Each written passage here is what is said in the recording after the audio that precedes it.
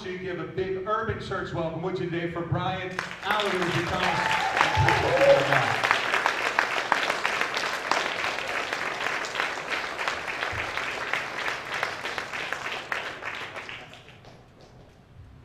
All right. How you guys doing?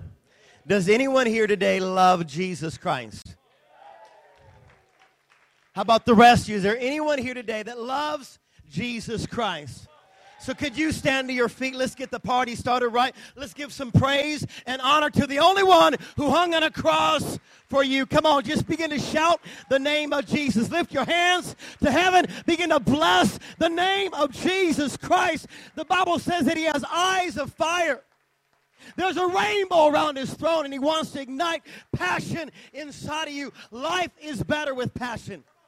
Can I get an amen? Marriage is better with passion. Family is better with passion. Career is better with passion. Education is better when you have a teacher that loves what they're teaching. Sex is better with passion. All the married couples said that was your cue. All right. If not, go get some passion tonight. Because I will. Amen. And so life is better with passion. God intended you to live a life full of white-hot passion for him. In Revelation 3:15 and 16, Jesus said something very seeker-sensitive. He said, because you're not hot or cold, I'm going to spit you out of my mouth. The Greek is really strong. I'm going to vomit you out of my mouth. Really beautiful, sweet little tender, 8-pound, 6-ounce Jesus. Never hurt a soul. There in his little golden fleece diaper, so sweet, so tender.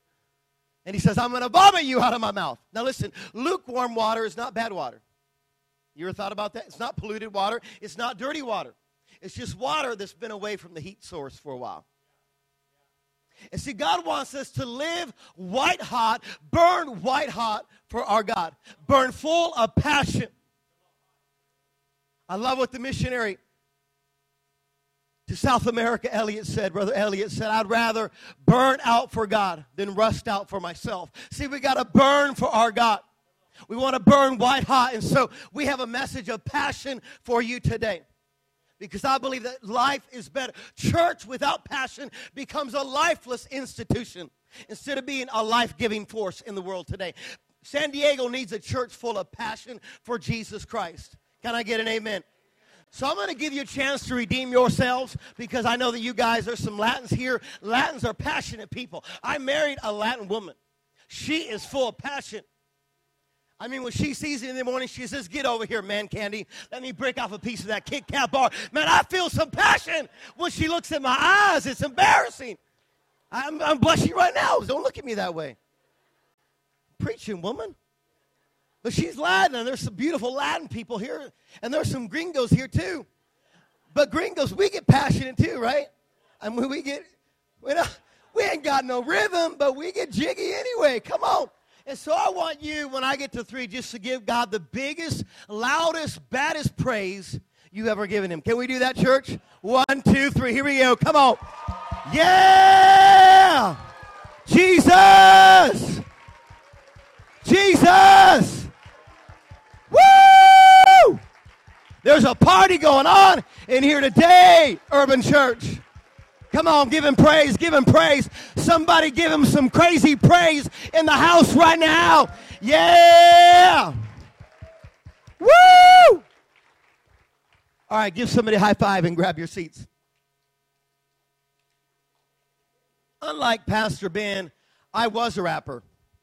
Ben has no rapping skills. He's tall. He's got that. I'll give him that. He's tall. But I used to be a rapper. My stage name is White Chocolate. And so, man, I was feeling your flow, baby, man. I was there with you. I was getting, I don't know if you saw me. Yeah, I was feeling you. I used to be a rapper. Maybe you've heard of one of my songs. Ding, ding, ding, ding, ding, ding. Ding, ding, ding, ding, ding, ding. All right, stop. Collaborate and listen. Christ is back with a brand new invention. Something grabs a hold of me tightly. Will it ever stop? Yo, I don't know. Turn off the lights and I'll glow. To the extreme, I rock a mic like a vandal. Light up a stage, watch something like a candle. Dance. All right. You can buy my CDs. They're at the back. White Chocolate Revolution. It's at the back. So I want my beautiful wife, Mercy, to stand. She's embarrassed to death. Like, I don't know this man. I don't know this man. He kidnapped me. This is my beautiful wife, Mercy. Go ahead and wave at them like the Queen of England. Just give them a little British wave right there. All right.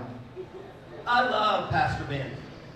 I love Pastor Ben. Some of you probably don't know this, and he didn't share this, but I hope it's okay that I do. But Ben and I are actually brothers, not brothers in Christ. We're actually biological brothers, and we were separated at birth. We were both born at the Glendale Hospital, and he was adopted and raised by the Brinkman family, and I was adopted and raised by the Alarid family. We're separated at birth. We're both 36, isn't that true? We're biological twins. And there was a movie back in the 80s that was loosely based on our life story. It was called Twins.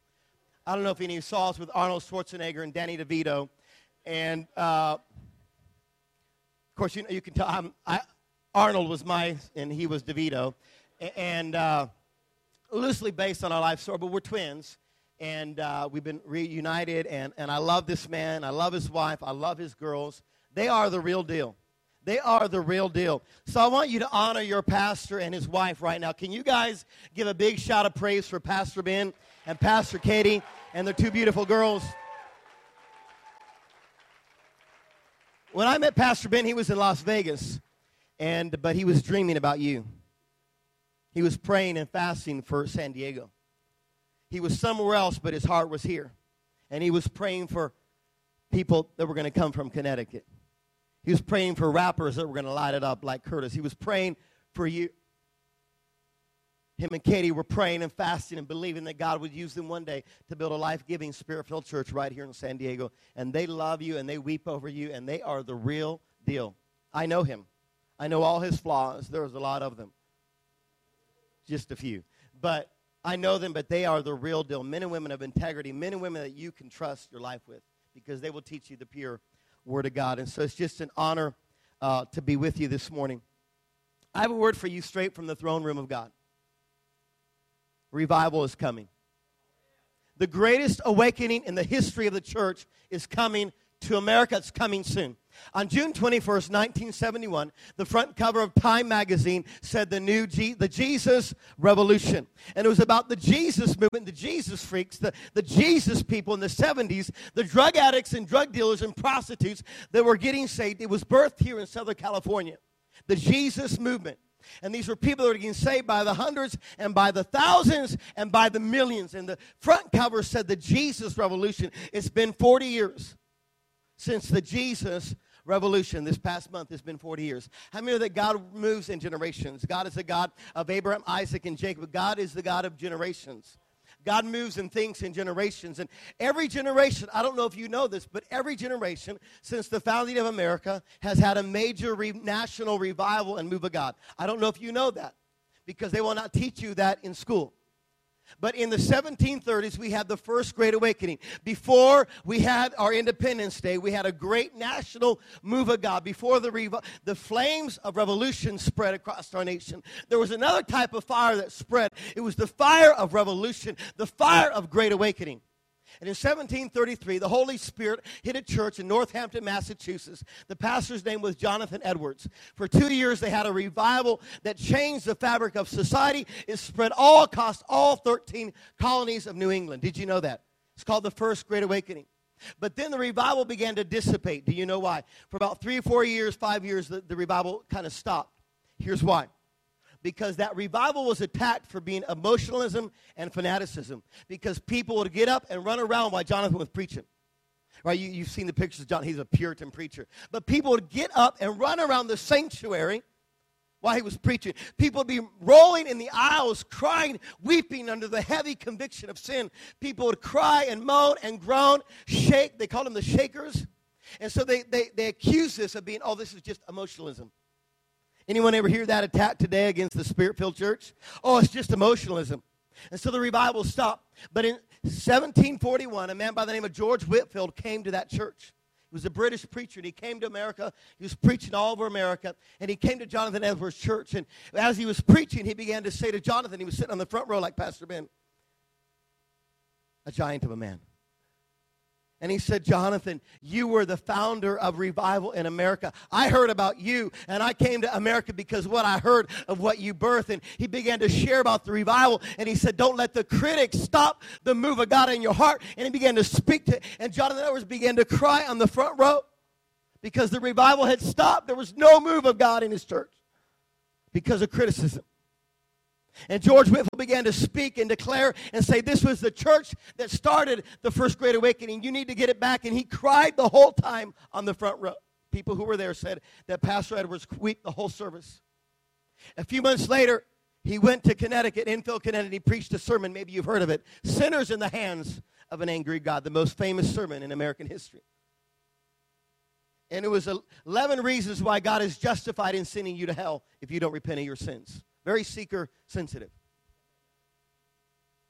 Revival began to spread. In the 1780s, you had another major move of God. In the 1820s was the Second Great Awakening. In the 1860s, during Civil War, there was a great awakening here in America. There were camp revival meetings during the Civil War. Then in 1906, you had at Azusa Street in Los Angeles, California, you had the Azusa Street Revival, the great awakening that spread from L.A. to all around the world.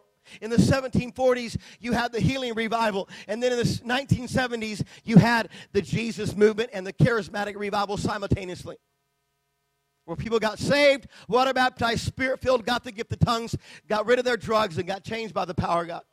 It's been 40 years. Can I prophesy to you today that a great awakening is coming, that God will not forget our generation? We have not had a major national move of God in 40 years. We've had pockets of revival in Brownsville here or there, but they never became a national movement. And I'm here to declare that God is going to bring a revival to the city, an awakening to the city. And an awakening in Wells under Evan Roberts, 1904. 100,000 people got saved in Wales in Great Britain in 1904 in 6 months through one man. He was 26 years old, had not been to Bible college. He was a coal miner who got set on fire for God. It just takes one. 100,000 people saved in 6 months. He took 6 young teenage girls with him and his friend Sydney, and 6 teenagers that would sing, and they would do revival services all over 50, 40,000 at a time. They gave the judges white gloves. This is in British history. They gave the judges white gloves because there were no crimes to try. There were no crime. Bars shut down, became churches. This is a true story. They had to retrain the farm animals, the work animals, the oxen and the horses and the mules. They had to retrain the animals. This is part of history. This is documented.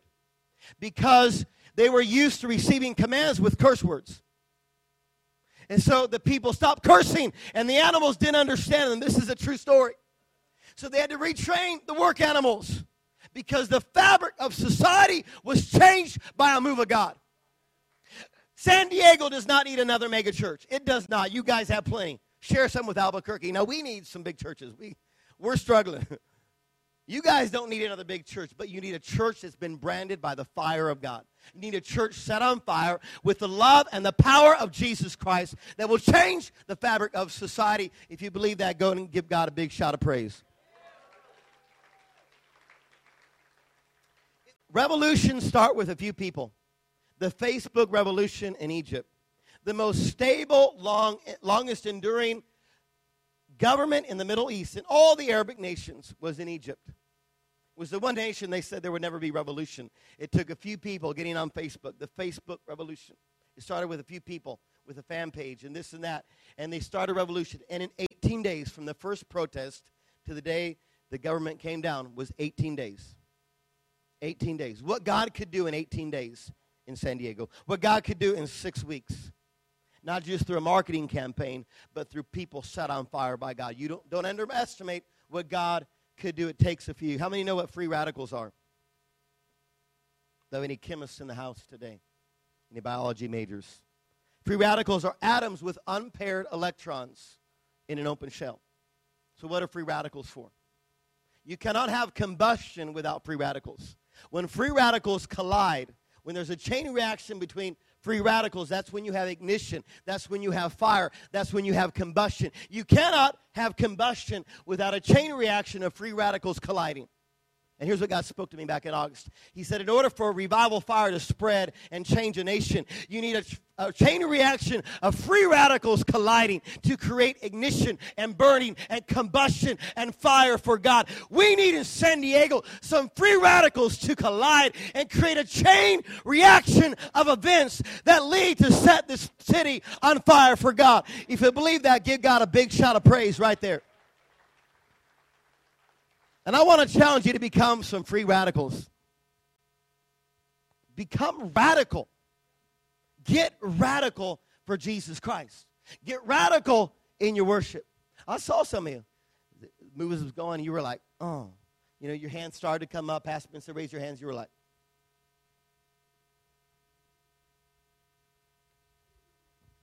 Yeah, like, nobody saw me, you know. It's like the music was going, and people were clapping, and you're like, you know. It was like, be radical in your praise. Be radical in your praise. I mean, one of the dumbest things in the world is when millions of teenagers dance to Justin Bieber. I mean, this is one of the dumbest, am I right? Phenomena in history. But some of you guys dance to Usher, to Black Eyed Peas, to whoever. You be getting down. Why not get down for Jesus? So the Bible says, Psalm 147, verse 3, praise the Lord with dancing. So we need some dancing in the house. We need some passion in worship. If you can dance for the devil, why can't I dance for Jesus Christ? Come on. Don't call me weird.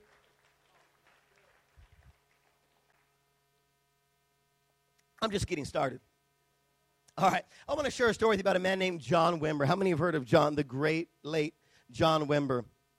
John Wimber, incredible man of God. He has a book called Power Evangelism. Every believer should read that book. It's a must-read. He was the president of the Vineyard movement here in America of churches for many years. He was the pastor of Vineyard of Anaheim for many, many years. Man of God that really has impacted my life. He was a drug addict and a musician, a famous rock star musician, actually, the Righteous Brothers. And he got saved, he got off drugs, and he began to get into the Gospels, and he began to get obsessed with the life of Jesus. And he began to read Matthew, Mark, Luke, and Juan. And he just been through the Gospels and just reading the Bible. And so after a few months just reading the Gospels, he went to this church, and the preacher preached. And after the church, he met the preacher in the lobby, and he met the preacher, and I'm John, and this is my wife. And he said, hey, preacher, when do we get to do this stuff? When do we do the stuff? And the preacher looked at me and says, I don't understand. What do you mean, the stuff? And he says, you know, the stuff. No, I don't know. What are you talking about? The stuff. And he goes, you know, the stuff they did in the Bible. Heal the sick, raise the dead, cast out demons, cure lepers. When do we get to do that? And the preacher said, oh, the stuff. Now, we believe they did the stuff in the Bible days, but we don't do the stuff anymore.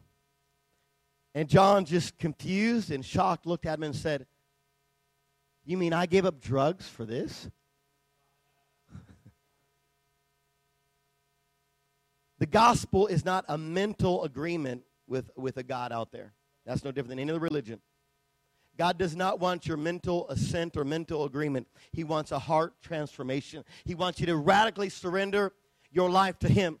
In the 80s, my boy Stevie Wonder wrote a song called Part-Time Lovers. Some of you were getting born in the 80s, but I was rocking it in the 80s. Come on, somebody. And he wrote a song called Part-Time Lovers. Listen, Jesus Christ does not want to be your part-time lover. He wants to be your full-time God. He said in Exodus 20 and verse 5, I will not share your affection with any other gods. I will not share your affection with your career. I will not share your affection with your spouse. I will not share your affection with your BMW. I will not share your affection with anything else. I want your full heart. I want your full devotion. God doesn't want to be your part-time lover. He wants to be your full-time God. And some of you have been coming here, but God right now is a part-time lover. You date Him on Sundays, but you're two-timing Him on Mondays. God will not be your part-time lover. He says, give me all or give me nothing. Put me first or put me last. But I will not be your part-time lover. God wants full devotion. So John Wimber was just shocked by this. When do we get to do the stuff that Jesus did? So today, I have a message for you in the next few moments I want to share with you called Doing the Stuff. Tap your neighbor on the shoulder and say, are you doing the stuff? Touch your other neighbor and say, you look like you're on the stuff. Some of you guys really look like you're on the stuff. I'm not just saying that. Huh? Turn in your Bibles to Matthew chapter 10. We're going to read Matthew 10, verses 1, 7, and 8. I want you to stand to your feet. No, you're not done. We're just getting started. I saw someone go, hallelujah. Right now. No, I'll have 8 more altar calls before we're done. Okay. Matthew chapter 10. verses 1, 7, and 8. Do we have that on the screens? We do? Okay. I want to read this with you. I want you to read it out loud because I want you to get it into your spirit. So on 3, we're going to start in Matthew 10 and verse 1, and we're going to go 7 and then 8. And so 1, 2, and 3. It says, he called his 12 disciples to him and gave them authority to drive out evil spirits and to heal every disease and sickness. Verse 7. As you go, preach this message. The kingdom of heaven is near. All right, now verse 8. Heal the sick, raise the dead, cleanse those who have leprosy, drive out demons. Freely you have received, freely give. All right, give somebody a high five and grab your seats.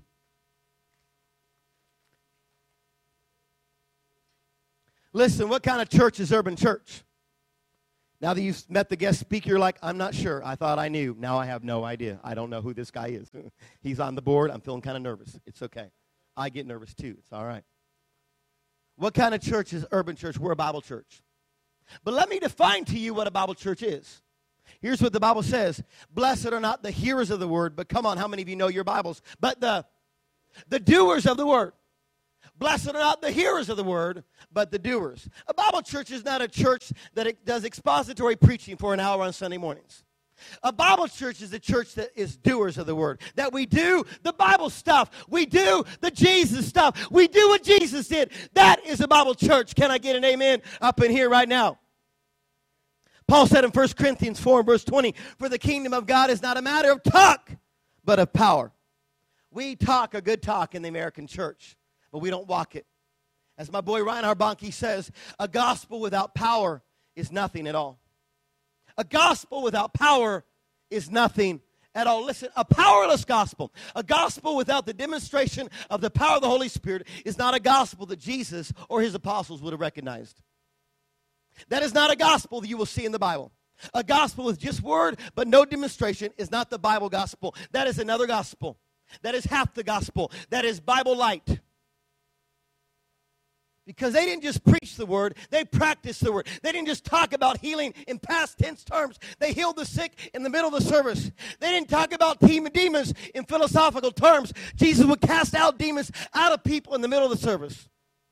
That might make you a little uncomfortable, but that means you're too comfortable to be in a Jesus-style church. If you don't want to see demons cast out in the middle of church, then you would not have wanted to go to Jesus' church. And I'm sorry, if you don't want to go to a Jesus-style church, you're not ready to be a Christ follower. Oh, it got real quiet right there. Somebody give me an amen. All right. 1 Corinthians 2, verse 4 and 5. My message and my preaching were not with wise and persuasive words, but with a demonstration of the Spirit's power. So your faith may not rest on men's wisdom, but on the power of God. And so I want to talk to you today about doing the stuff real quick. 5 things we need to do here today. Number 1, everyone say, I will preach the gospel. Say, I will preach the gospel. All right, I want everyone to say that. Say, I will preach the gospel. Matthew 10, verse 7, he said, as you go, preach this message. The kingdom of heaven is near. Matthew 4:17 says, Jesus came with this message. He said, repent, for the kingdom of heaven is here. There were 2 main components to Jesus' preaching, repentance and the kingdom. And yet you'll hear very little of that in the American church today. Very little repentance and very little kingdom. We have nice little sermonettes for Christianettes. Nice little self-help talks. We need to preach repentance, for the kingdom of heaven is here. Repent means turn away from your sins and turn to the living God. That's what we need to be heard. People need real life change from the inside out. We need to talk about the kingdom of God. It's not a matter of talk, but of power and demonstration. The most important thing in the world is the proclamation of the gospel of Jesus Christ.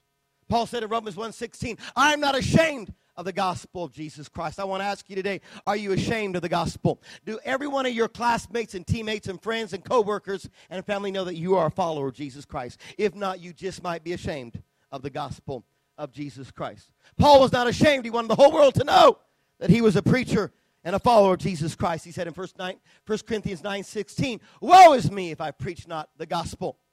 What is the gospel? What does it mean in Greek? It means good news. Everybody say good news. If it ain't good news, it ain't gospel.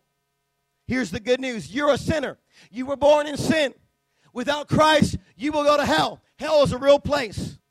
Don't listen to what Rob Bell says. It is a real place. Jesus said it is. I believe Jesus, not some preacher in Michigan. Can I get an amen right now? Jesus said it's real. I believe it. I'm banking my life on the fact that what Jesus said is true. And maybe it's not. I might be wrong, but I'm banking my life that what Jesus said is real. That if I don't repent of my sins and put my faith in him, I will spend eternity in hell. Forever and ever and burn in a lake of fire without him. I'm banking my life on that. I want to repent of my sins and put my faith in him. Are you with me today? So number one, we need to preach the gospel. I want to ask you right now, who are you going to tell about Jesus today? If you go out of this place and you come back next Sunday and you didn't tell anyone about Jesus, you're not living for Christ. You're playing church. And I know that this man and this woman did not lay down their life for people that just want to play church. But I can see here there's some people here that are real. There's some people that say, man, we're not playing around. We take this seriously. We're here to live and burn for Jesus Christ. Who are you going to share the gospel with? That is not for preachers. That's for you and for me. It's for every one of us to share the gospel. Who are you going to share Jesus with this week? Turn to your neighbor and say, do the stuff. Say, do the stuff. I can't hear you. Say, do the stuff. Now, see, I come from a church called Passion Church. We're a very passionate church. We're a very vocal church. When I'm preaching, people get up and shout. Some people wave hankies. Some people throw money. I really like that. And so as I'm preaching, as I'm wrapping up here today, you can say, yo, preacher.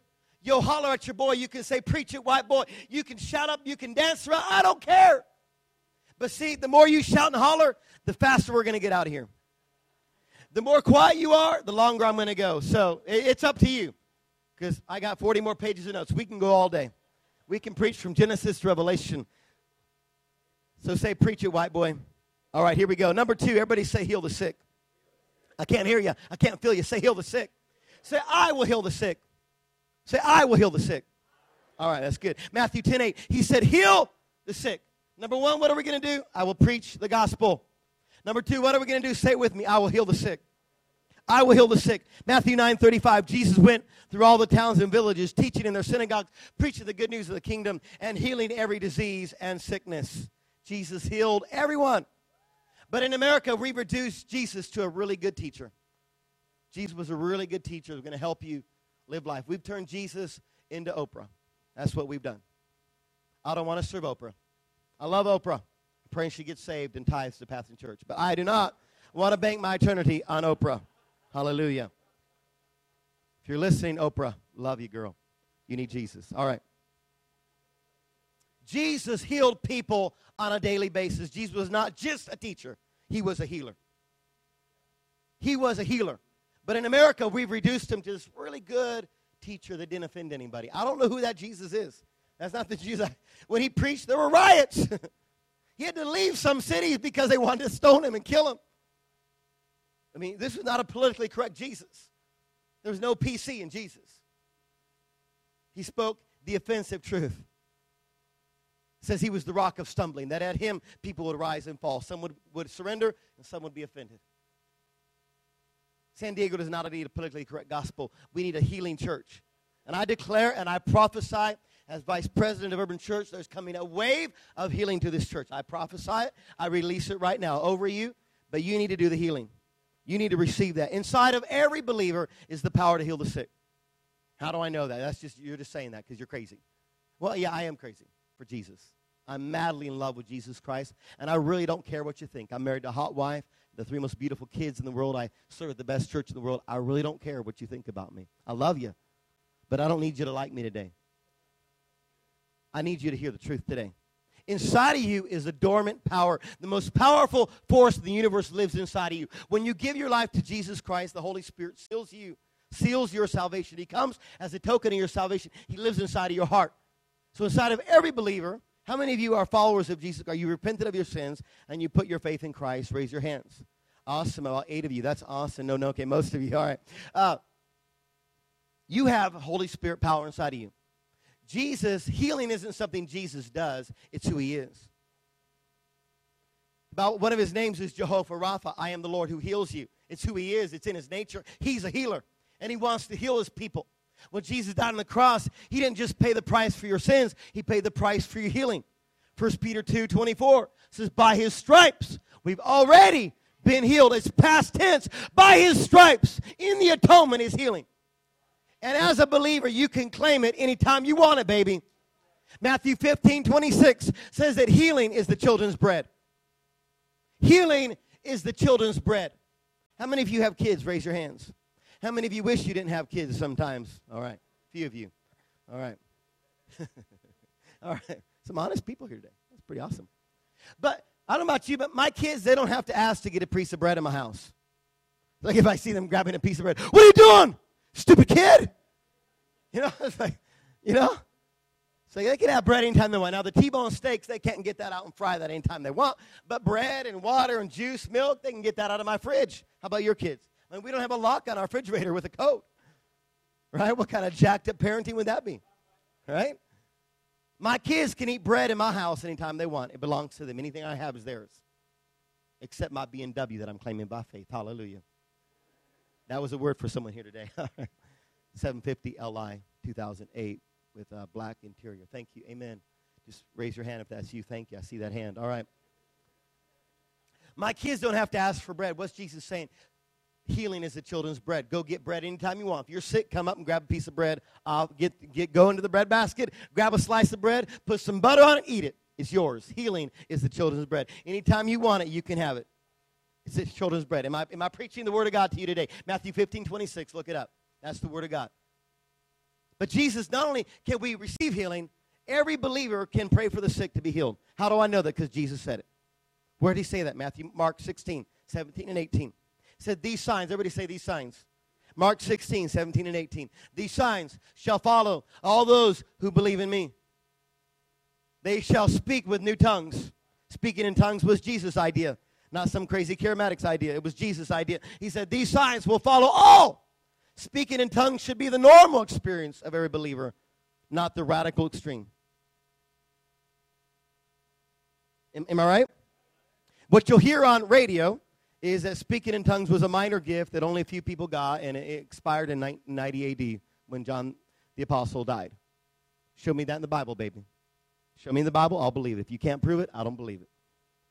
What we know is that speaking in tongues was the most common gift in the New Testament, because all 120 in the upper room got it. We don't know if they all had faith. We don't know if they all had work in the miracles. We don't know if they all had the word of wisdom. But we know they all spoke in tongues. It should be the normal experience of every believer to speak in new tongues, to speak in a heavenly language, to talk to God in a supernatural language. I mean, how hard, if you believe in a God that came from heaven, was born inside the womb of a virgin, died on a cross, rose 3 days later, why is it hard for you to believe that God could download orbits into your spirit in a supernatural moment? I mean, tongues is orbits on crack. I mean, God, bam, downloads. It's like Matrix style. Bam, he plugs it in, and you got a supernatural language. Why is that so hard for you to believe when you believe in a God who was born in the womb of a virgin? I mean, that's crazy, right? Can I get it? That's crazy. I believe it, but it's crazy. Now, believing that God could give me a language, that's not crazy. Are you with me today? They shall speak in new tongues. They shall lay their hands on sick people, and they shall get well. Every believer has power inside of them to heal the sick. Did you know that? Did you know that? You can lay your hands on sick people anytime you want. They can get sick. A few months ago, we anointed every person in our church. We laid hands on every person. We anointed them with anointing oil to go lay their hands on the sick. A lady in our church has been saved about a year. She's a nurse. She went and prayed for this guy who was supposed to die that day on hospice. They were going to pull the plug that night. She said, well, my pastor lay hands on him. He's going to get healed. She lays her hands. Jesus' name, be healed. Amen. That's all she knew. He got healed. 2 days later, they called her and said, hey, remember that patient? He gets sent home. He's totally healed. He's 90% turnaround. It's unbelievable. He's just healed. He went home. He's no longer here. See, every believer has the power. It's not just people who have the gift of healing. Every believer can heal the sick. Number 3, say raise the dead. Matthew 10 and verse 8, it says, heal the sick, raise the dead. In 2001, at a crusade in Onitsha, Nigeria, a man was raised from the dead at Reinhard Bonnke's crusade. Pastor Daniel. He was dead for over 42 hours. Dead for 42 hours. The family, he had died. They'd embalmed him.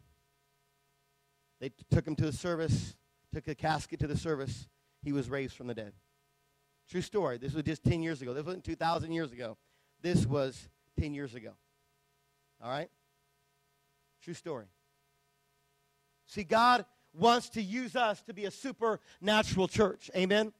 A supernatural church. Matthew 10:8, heal the sick, raise the dead, cleanse those who have leprosy. So number 4, say, I will cure lepers. Say, I will preach the gospel. I will heal the sick. I will raise the dead. I will cure the lepers. Now, isn't this kind of redundant? Isn't healing the sick kind of cover curing the lepers? Isn't that redundant? I mean, aren't lepers sick people? Heal the sick, cure lepers. Okay, I got it the first time. Like, didn't that kind of cover lepers and cancer and everything? Here's the thing. Lepers were the untouchable in Jesus' society. They would be cast out of their city. They had to go to leper colonies. They would never be touched again by another human being. No hug, no handshake, no kiss. No hug, big hug, little kiss. No handshake. No tap. Never be touched. Imagine if you would never be touched again. I mean, I can't keep my wife's hands off me. I don't know what that would be like. I mean, to never be touched again, what would that be like? I have no idea what kind of pain that would be. So Jesus saying, look, not only heal the sick, but cure the leprosy in your society. Cure and touch the untouchable. Cure those who've been cast off from society. There's some people that have been cast off from our society. People with HIV/AIDS, there's such a stigma. There's 60 million people worldwide who've been impacted by AIDS. 24 million of them have died. Right now in Africa, there are 14 million AIDS orphans. There are over 1 million people in America with AIDS and HIV. And the church has been silent. We need to lead the way. The church needs to lead the way in compassion, with the love of Christ, with healing. See, I believe that Jesus heals blood disease. Every type of blood disease. We're going to see HIV/AIDS healed. We're going to see not just medicine. We're going to see gone. My brother was a heroin addict for 17 years. He spent 3 years in prison for stealing my identity. He got out of prison a year ago. Drug dealer, one of the number 1 drug dealers in our state. He was part of the Mexican cartel. Trafficking drugs, even in prison. Came back to Christ in prison, in the hole, rededicated his life to Jesus Christ. He had been suffering with hepatitis C for 16 years from intravenous drug use. He got out of prison. He was going to go on the medication for it.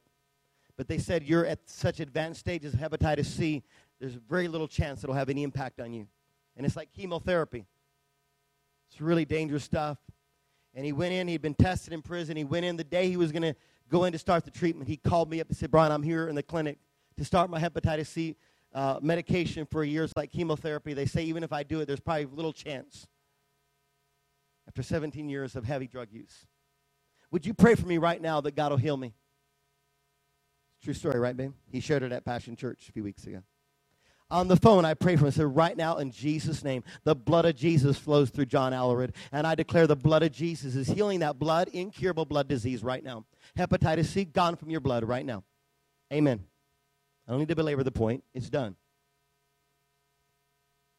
The nurse comes in 20 minutes later, and she's hooking him up to the IVs, and he says, I want to know the results of my blood test. She goes, well, you have hepatitis C. You were tested 3 months ago in prison. I said, yeah, but I want to know the new result. What are the new results of the test? Well, I mean, we're still waiting on it, but I mean, you have hepatitis C. It doesn't go away. So yeah, but I still want to see. Before you start the drugs, I want to see the new test results. So she came in about 15 minutes later. She said, are you John Caleb Alarid? He said, yeah. He goes, you do not have hepatitis C. I don't know what happened. We have the results from 3 months ago, but this new test result, you have no trace of hepatitis C in your blood. We need to lead the way and touch the untouchable. Sex offenders, registered sex offenders, are the lepers of our day. We need to be a church that has a way to restore them to God. We have a plan at Passion Church how to reconcile and restore registered sex offenders to the body of Christ. Our insurance company said it's very dangerous. You can get sued, and most churches have a policy that they're not even allowed on their campus. But if you want to do it, there's a way to do it legally. And I said, in the Bible, is there a way to justify saying to a certain class of people, you can't find salvation here? There's not. We're a church of grace. And so it's very unpopular. I have kids in kids' church. I have 3 kids. But the blood of Jesus is powerful enough to change and transform registered sex offenders. There's no limit to the power of the blood of Jesus Christ. If you believe that, give God praise. Stand to your feet. If I could get the worship team.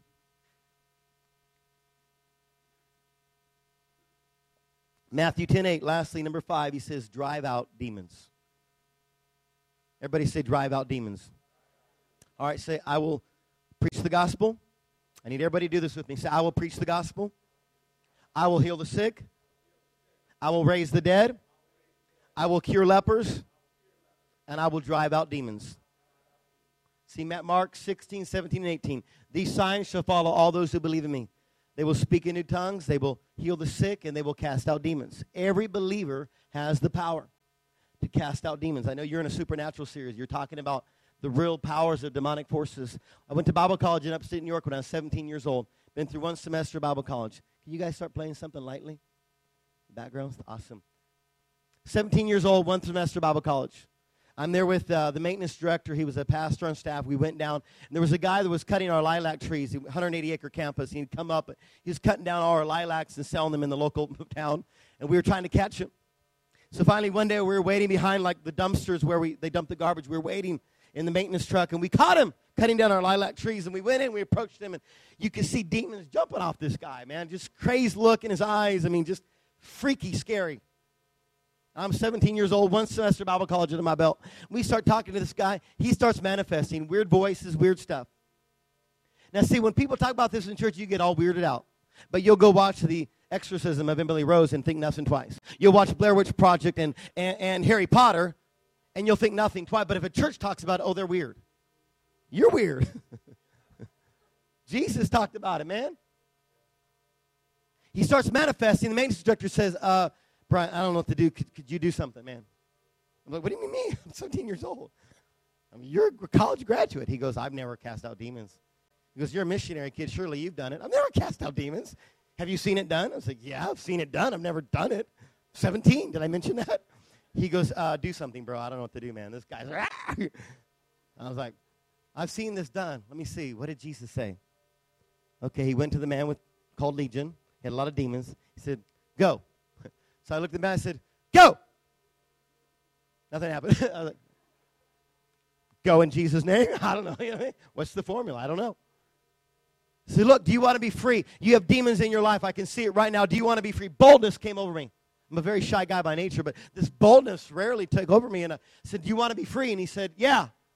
I said, let me pray for you right now. I put my hand on his shoulders. Demons start coming out, jumping out. He's screaming. He gets set free. He looks up. His eyes are changed. He goes, it was about 8 years ago. I don't know what happened, but this darkness took over me. I saw these black shadows coming in my room, and at night they lift me up off my bed, and I've lived in terror for 8 years. Thank you. Thank you. Thank you. He gave his life to Jesus Christ. We took him up to the Bible college and got him a Bible. This is a true story. I didn't know what I was doing. I didn't have a degree in demonology. But I believe that I'm on the spot, that Jesus is in me. And that Jesus in me is a powerful God. How many of you believe in a powerful God? How many believe that your G-O-D is B-I-G? Oh. Somebody say my G-O-D is B-I-G. Somebody say my G-O-D is B-I-G, baby. You have a big supernatural God living inside you. Here's what I want to do if we could dim the lights. If you're here today and you say, you know what? I want that. I want to live a supernatural life. I'm tired of normal Christian living. I want to live the way Jesus lived. I want to feel the way Jesus felt. I want to preach the gospel, and I want to heal the sick, and I want to cast out demons. I want to have power inside of me. It's for every believer. You don't have to have it if you don't want it. But if you want it, here's what I want you to do. I want you to get out of your seats and come to this altar. We're going to pray for you. If you say, you know what, Brian, I want to do this stuff, get out of your seats right now. Come forward. If you don't, that's okay. But if you say, man, I want to do the stuff. I want to do the stuff that Jesus did. Be bold right now and just get out of your seats. Amen, amen. Thank you. I'm not here to push anything on you. I just want you to encounter Jesus Christ. You say, man, I want to do the stuff that Jesus did. Don't be ashamed. Don't be embarrassed. Thank you. I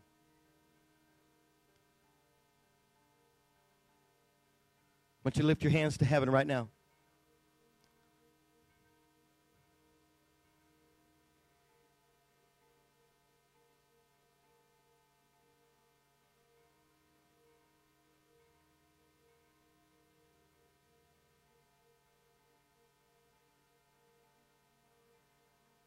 The Bible says in Acts 2, verse 1, that when the day of Pentecost was fully come, there came the sound of a mighty rushing wind into that room at Washington Elementary.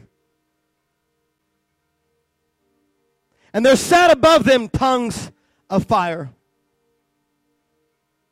Jesus said in Acts 1:8, when you receive the Holy Spirit, you shall receive power to be my witnesses. Right now, I'm going to release a supernatural power upon your life. You're never going to be the same. Lift both your hands up high to heaven right now. It's about to hit you right now. Prayer team, urban prayer team, come around and begin to lay hands on them. Come on, urban prayer team, fast, fast, fast. Move, move, move. Make sure every person gets their hands laid on them. We're going to impart supernatural power to you right now. Everybody say, I'm ready for supernatural power. I'm ready to do this stuff. I will preach the gospel. I will heal the sick.